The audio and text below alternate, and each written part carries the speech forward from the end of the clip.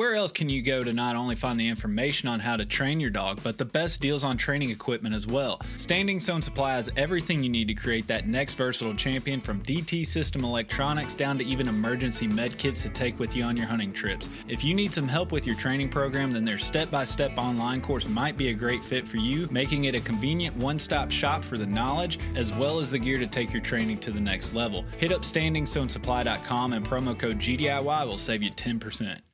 As someone who constantly travels to new locations out of state to hunt, I have to rely on map scouting before I even get in the truck. Onyx Hunt Maps makes it super easy for me to plan out my trips as well as track my success while on the trip. The offline maps, along with the tracking feature and ability to add pictures to my waypoints, means I can always reference old trips and hunts to better prepare for the next. When planning your next hunt, be sure to use OnX to put you and your dog in the best situation you can. Use code GDIY20 at checkout to save 20% and know where you stand with OnX.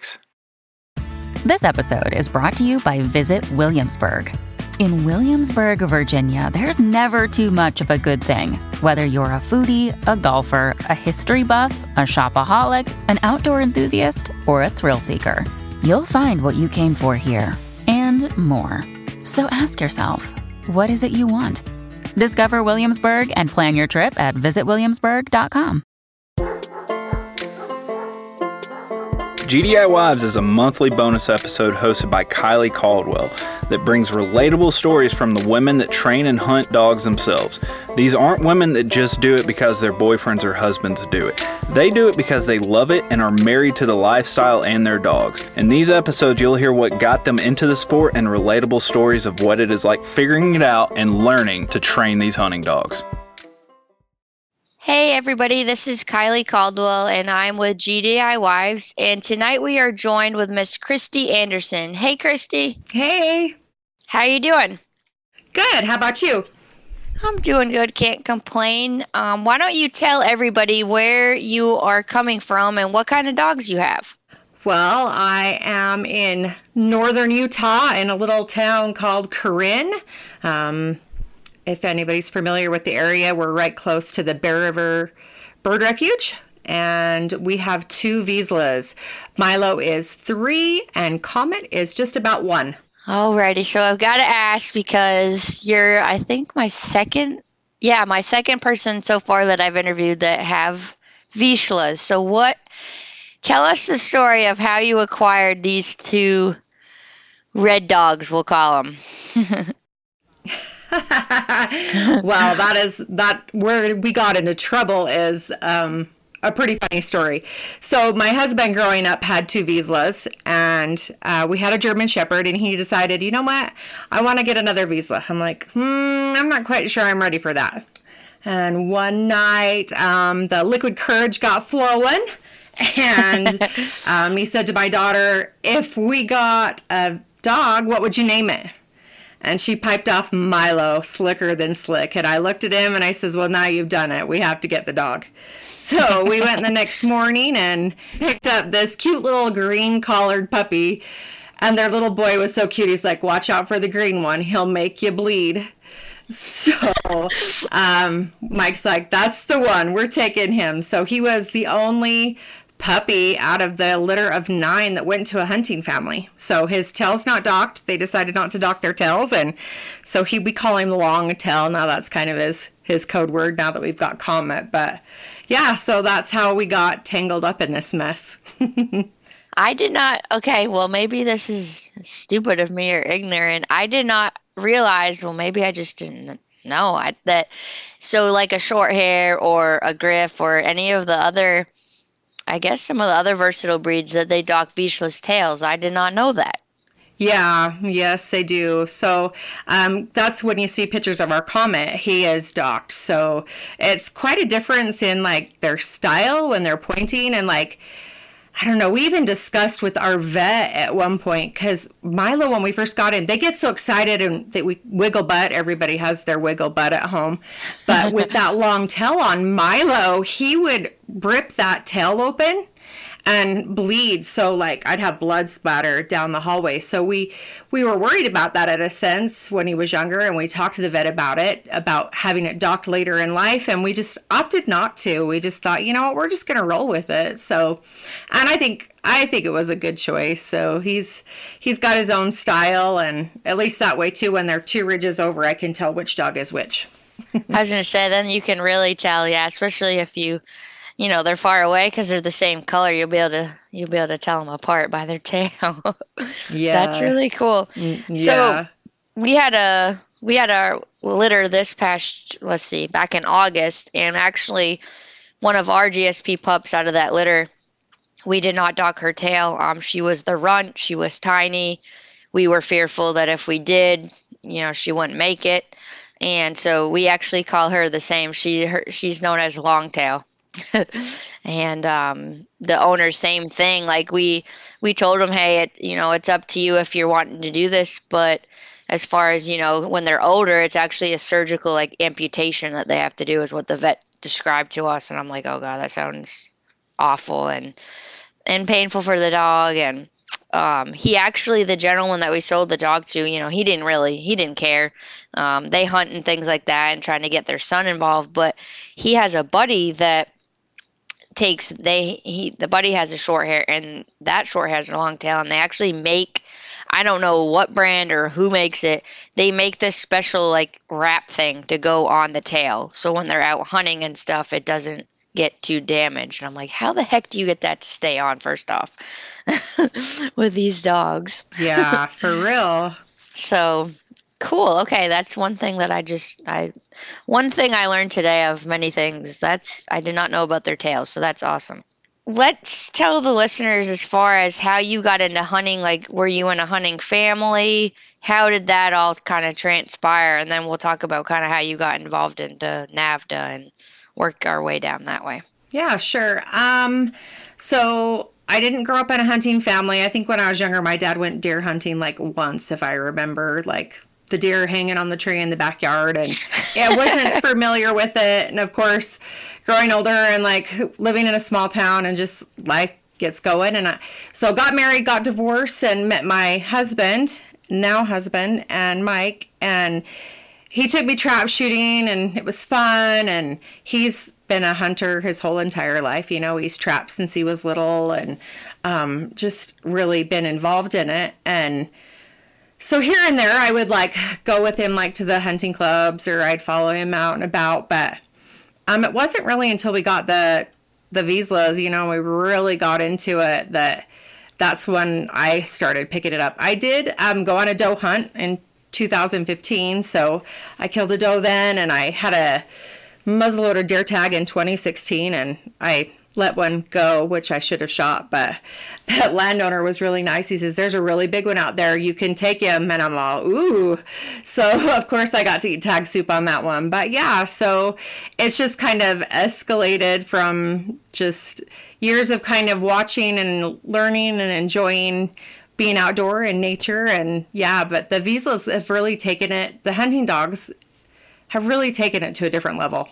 Gotcha. So as far as, same for me, I grew up in a hunting family, but didn't start hunting till later on. And, and of course, most of the women that I've talked to on this podcast, it's all been because of a dog. A dog got them involved in it, and then it just kind of escalates from there, like you say, and just kind of explodes almost in a sense, and it's an addiction.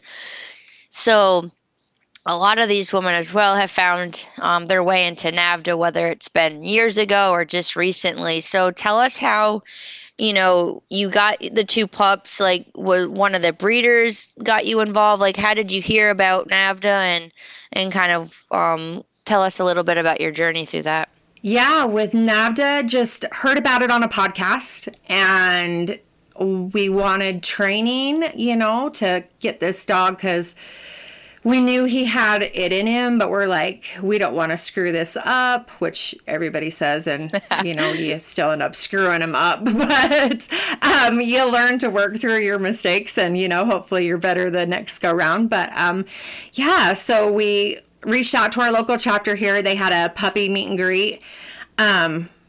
And we went down and got to see lots of puppies, and everybody was super nice and helpful and come out to training and kind of explain it to us. And so we started going to that, and it just super, like you said, it just snowball effect. So that's the one great thing about NAVHDA is like people with common interests. You know, you've got the dogs, you're wanting to train, you work with conservation. It's just a great big circle, and it's just a good group of people to be associated with.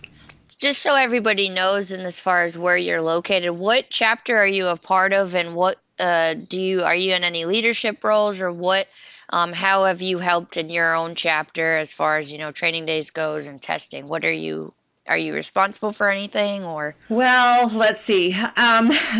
So with NAVHDA, we are with the Wasatch Mountain chapter. We are the only chapter here in Utah.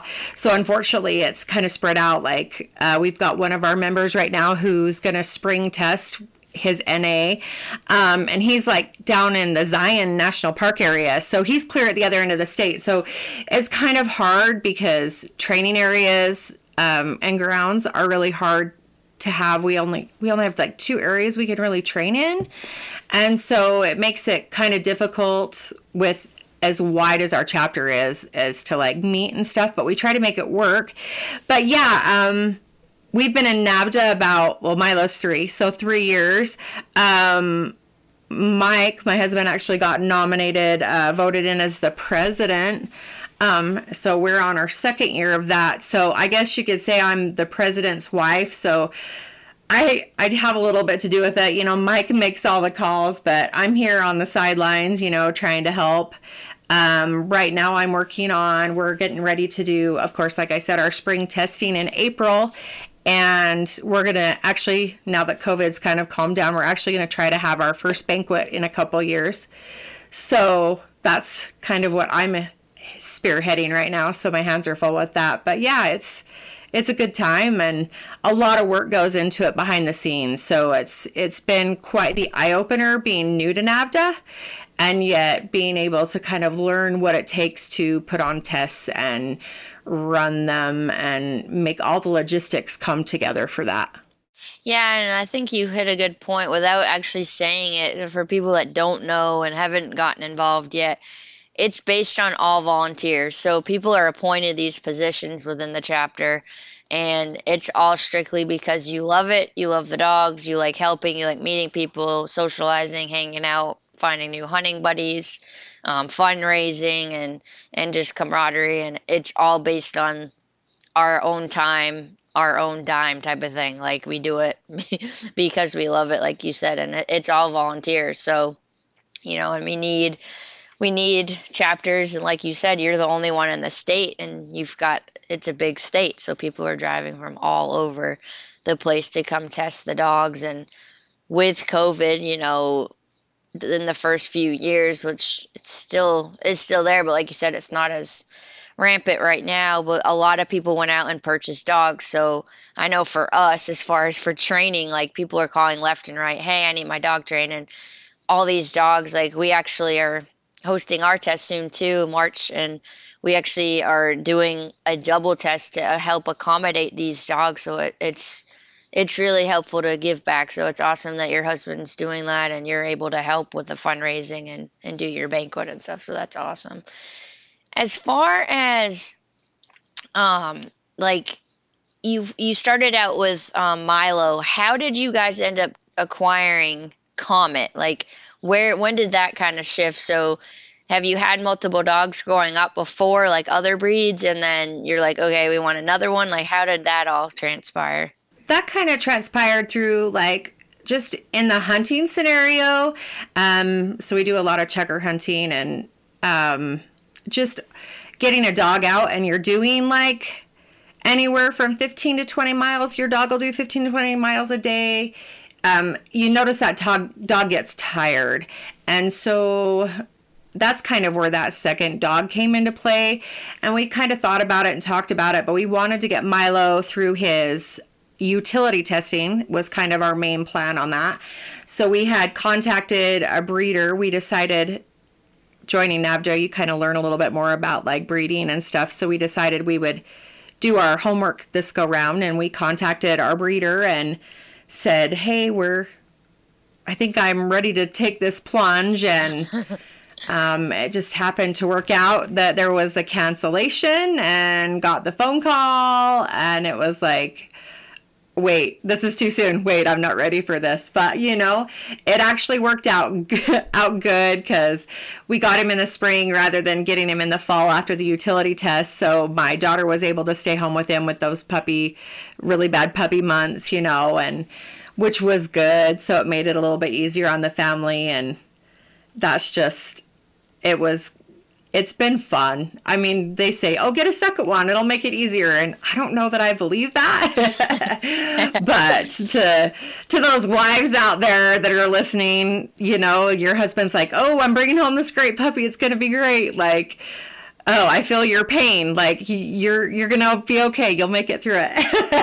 It just takes a minute. So, but yeah. Exactly. I know we have 8 now. So I tell people, once you go past 3, it's like, okay, what's one more? And then I look and I'm like, oh my God, we have 8 dogs. And they're kind of like, how is this even possible? Of course, we have 7 short hairs and 1 like mutt that was acquired before I met Scott. I had him. So he kind of came with the package. But yeah, it's definitely challenging. But like you said, you're out hunting and realized there was a need for another dog, because you guys are out in mountainous areas and putting a lot of miles on. So it's definitely like it was a necessity type of thing. Was it the right time? Maybe not, but you guys did the best and made it work. So that's awesome.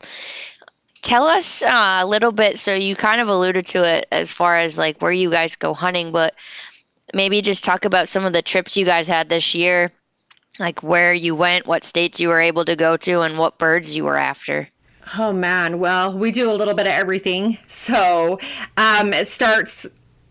we start early. So we start like, I want to say it's the end of August, beginning of September. We'll start with grouse just here locally and in Idaho. So we'll start with like ruffed grouse and duskies.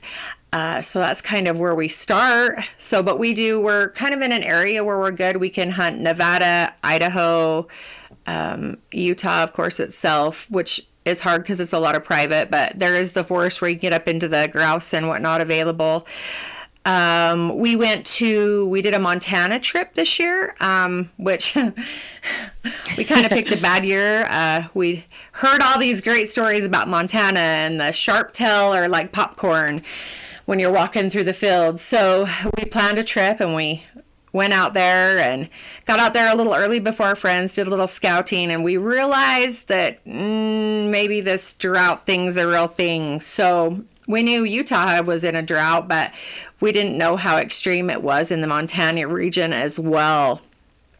So it was a little bit harder this year up there, but we did have success. So, and it was great.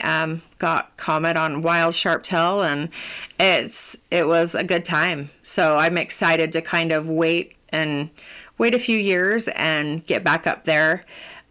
We had drawn sharp-tail tags for Utah. In Utah, it's a lottery tag for sharp-tail. Okay.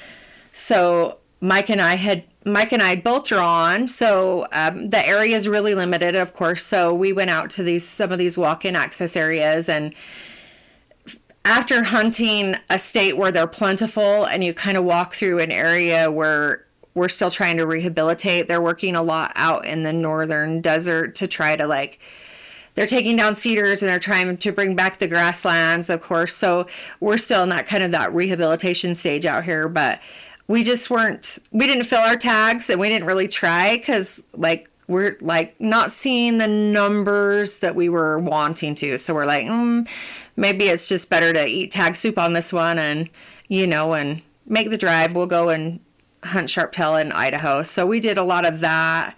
And then from there, when chukar season opens, then it's like game on. So just about anywhere, any state, we can hike a huge mountain and go find some birds. It's a good time. We tried to get little comment on as many wild birds as we could this year. Huns, we did huns as well. Of course, a lot of places where you hunt sharp-tail or checker, you're going to run into Huns. So we did that, and it was a good season. Awesome. You get mixed feelings on how good the birds have done. We saw good bird numbers in the areas we hunted. I mean, they weren't. Some guys were saying, "Holy cow, it was amazing," and others were saying, "We can't find birds." So I just think it's really getting out there and really doing the miles and the homework in order to find them.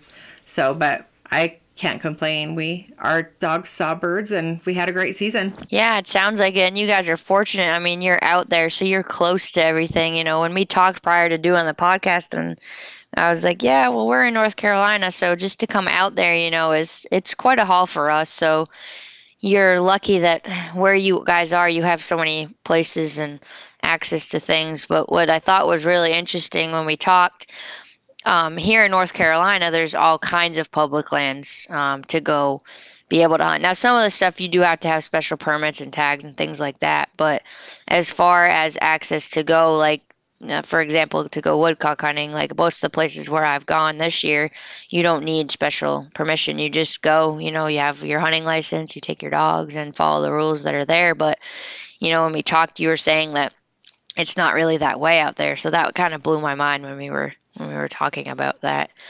And I think it's cool that you guys were able to, scout, and then, you had a little bit of a hard time in Montana, but like you said, the dogs still were able to be worked and they were on birds. So, you met your goal, at least for this season. The dogs got to work. So I think that's really cool too. As far as,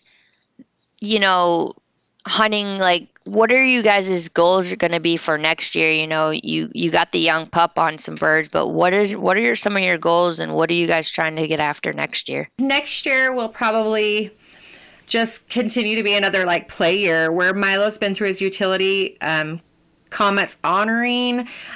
He's just right now, he's going to break. He's going to chase those birds, but that's good. It's excitement, get him excited. He'll learn from it. And I think next year we'll probably just kind of start to do a little bit more obedience, but just, they're going to learn the most from getting out there and doing that than they are at a farm. So that's probably just our biggest goal, is just to get out there more and give them even more exposure than we did this year. Unfortunately, we have to work. If we didn't have to work, we could hunt all the time. But yeah. And then we'll plan on doing utility with him maybe the following year. So we'll just kind of slowly work towards that. So that's just kind of our main goal, is to just kind of let him work into it. And he's shown great potential. I'm not super worried about it. So we were really lucky with Milo backyard breed, and this time we went with a good breeder and got some good genes in there, and you can definitely see a difference. But it'll be awesome. Just get out there and enjoy nature and go find some birds. No, that's awesome. I think for a lot of people, that don't maybe have access like you guys do to go to all these different places to get their dogs just on wild birds, I think it's important, especially for the young dogs, because they teach them so much. And some people, it's really hard. So, a lot of the times here, unfortunately, with training dogs, we are using pen-raised birds. But the second that dog goes home back with their client, it's like, okay, now get out and take your dog hunting. And they're like, oh, it's too young. It's too this. It's like, no, it's not. Just go, as long as you have a pretty good recall on your dog, to keep him or her safe and out of trouble, then go, because you won't have that opportunity to do it again when they're young, So time is of the essence, as people will say. But as far as, I always like to ask the people that I have on here just to give, if they have any words of wisdom or advice for new people coming into NAVHDA or new puppy people, as far as learning from, your own mistakes or whatever. Do you have any good tips for anybody new coming in, and kind of where they should start, and, as far as that goes? Definitely do like we did. Reach out to NAVHDA. Reach out to, if you don't have particularly even a paper dog. You know, to test and stuff, you have to have all your papers in order. But like, even just if you've got that dog and you're wanting to get out there and do the conservation and get out there and be in nature and work your dog, still reach out. Like, you're still welcome at our training days, and ask questions. You live with your dog 24/7, and at home you're training him for just basic obedience.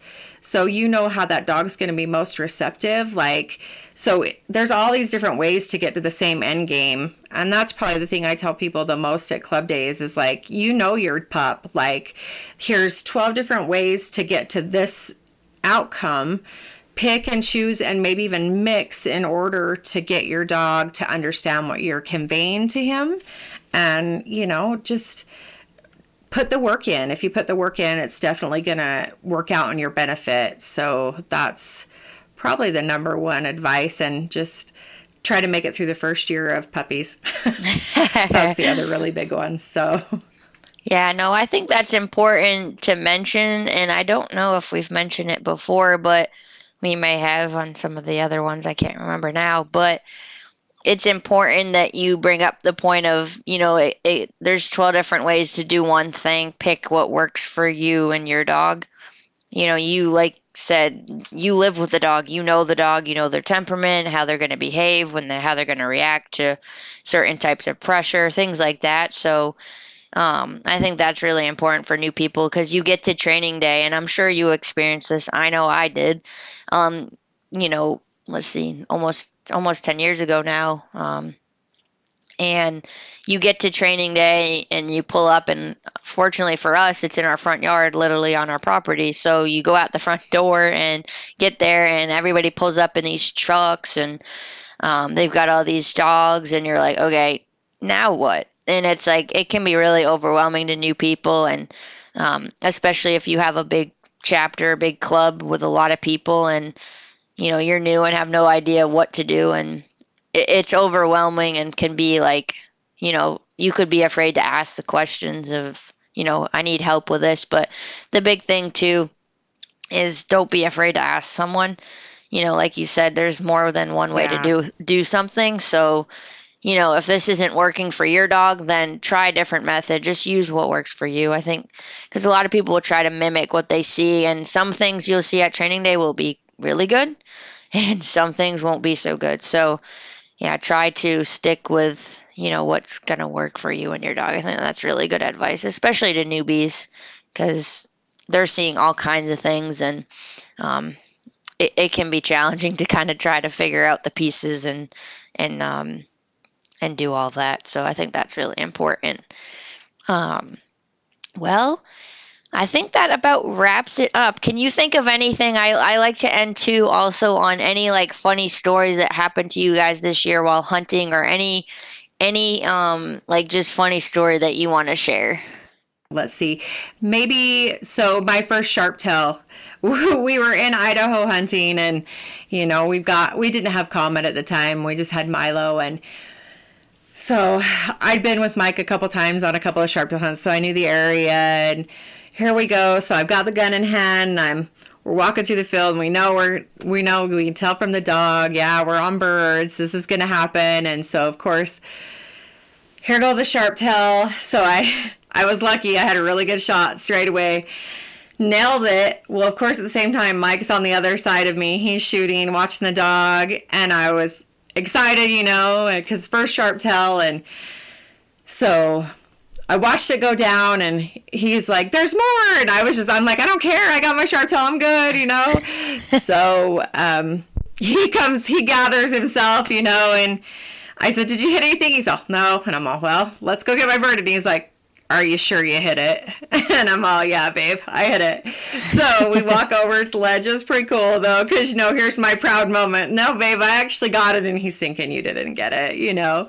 So we walk over kind of the edge of this drop off and look down over, and there it is laying down there. So Milo went down, sent him down. He came back up with it. You know, it was pretty awesome. It was good to be able to say, see, I told you I got it. Like, told you so. So and here he was.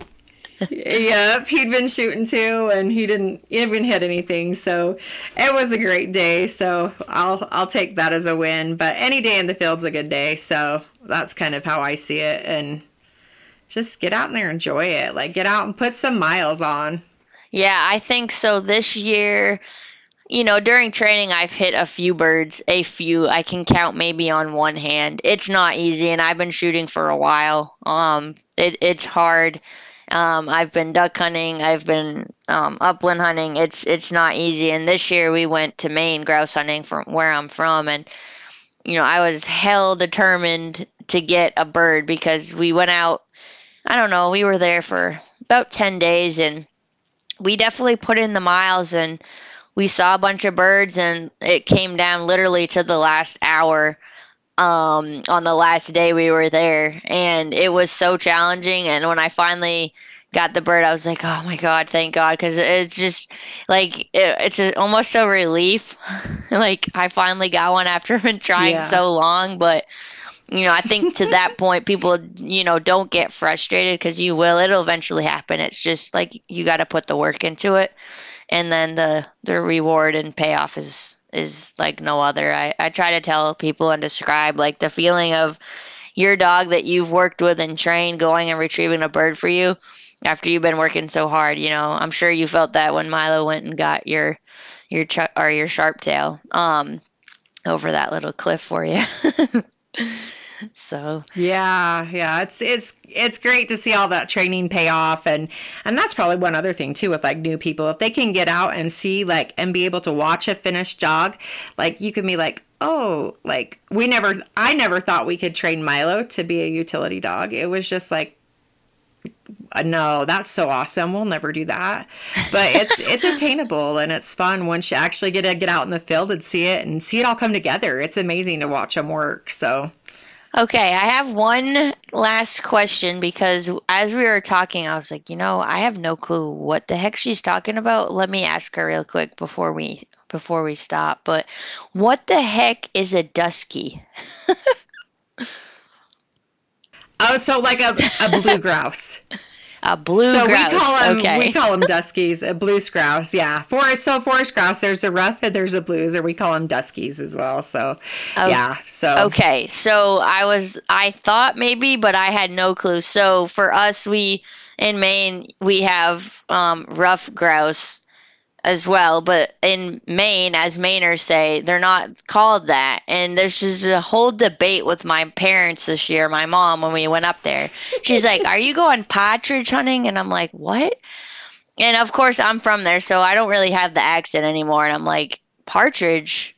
Like, what are you talking about? Yeah, we're going grouse hunting. She's like, no, partridge. And I'm like, oh my God. So it was this whole debacle while we were up there. And I'm like, oh my God, it's the same freaking thing. But Mainers don't call them grouse. They call them those. And I'm like, oh my God. So it was like the laughing joke up there with my brother, because he came with us as well. And he's typical Mainer with the dropping of the R's and everything. And so everybody that we went with was not from Maine, so they thought it was hilarious. And I'm like, oh my God, okay, all right. So now that we got that covered, now I know what a dusky is. So thank you for sharing that to all the listeners that might be thinking the same thing as me. What is she talking about? Like, what is she talking about? If you said partridge to me, I'd be like, so you're going for like Huns? Like, what are you going for? So Hungarian partridge is what like, so it'd be like totally different for me. I'd be like, what? Yeah, see, so I'm glad we got that. Let's just call them by the regular name, but it's not the same. You gotta call them by the nickname, I guess we'll say. You just may have to do some explaining in the background. Alrighty, well, Christy, it's been so nice having you on. Is there any last tips you have to share with our listeners? Be patient and don't be afraid to take a step back. If you get to a point in training and you're like, okay, something's not jiving right, like just take a step back and try to, see where you've maybe had a miscommunication with your pup. Don't give up and keep after it. That's the best part. You're going to have a good relationship with that dog, and it'll all pay off in the end. Awesome. Well, thank you so much for coming on, and thank you guys for listening. Have a great night. Thanks. Thanks for listening to GDIY. If you enjoyed this podcast, please remember to take a moment to subscribe, rate, review, and share with a friend. Also, be sure to follow us on Facebook and Instagram at Gundog It Yourself. If you really enjoy this podcast and would like to contribute even more to future content, please check out our Patreon at patreon.com/Gundog It Yourself. Thanks again, and happy hunting. Everyone seems to have the same questions or concerns when they start trying to decide which kennel to purchase for their vehicle. Perhaps it's time to stop asking all the questions and just design the perfect setup that meets your exact needs. B-Pro Kennel specializes in designing and fabricating custom Premier dog boxes handcrafted right here in the USA from high-grade, lightweight aluminum. They'll get you set up with the size dimensions, lighting, storage, battery boxes with solar charging, and anything else you can dream of. Stop stressing over buying the wrong setup, just have to replace it again in a year. Go ahead and check out bprokennels.com and get exactly what you want. If you're considering changing your dog's food soon, then be sure to check out Eukanuba Pro Performance. Their science-backed formulas are designed to take your dog to the next level of performance. They also now have the new puppy formula to help your pup start strong and live active. When looking at all the different food options, remember Eukanuba to help power their ultimate performance. Hey, what's going on, everybody? It's Bob from Lone Ducks Gun Dog Chronicles podcast. I hope you just enjoyed the episode you just listened to. And if you did, I think you'll enjoy hopping on ours. We've got professional retriever trainers and upland bird dog trainers from across the country and world sharing their tips and tricks and great stories to help you and your dog get ready for the season. We'll see you there.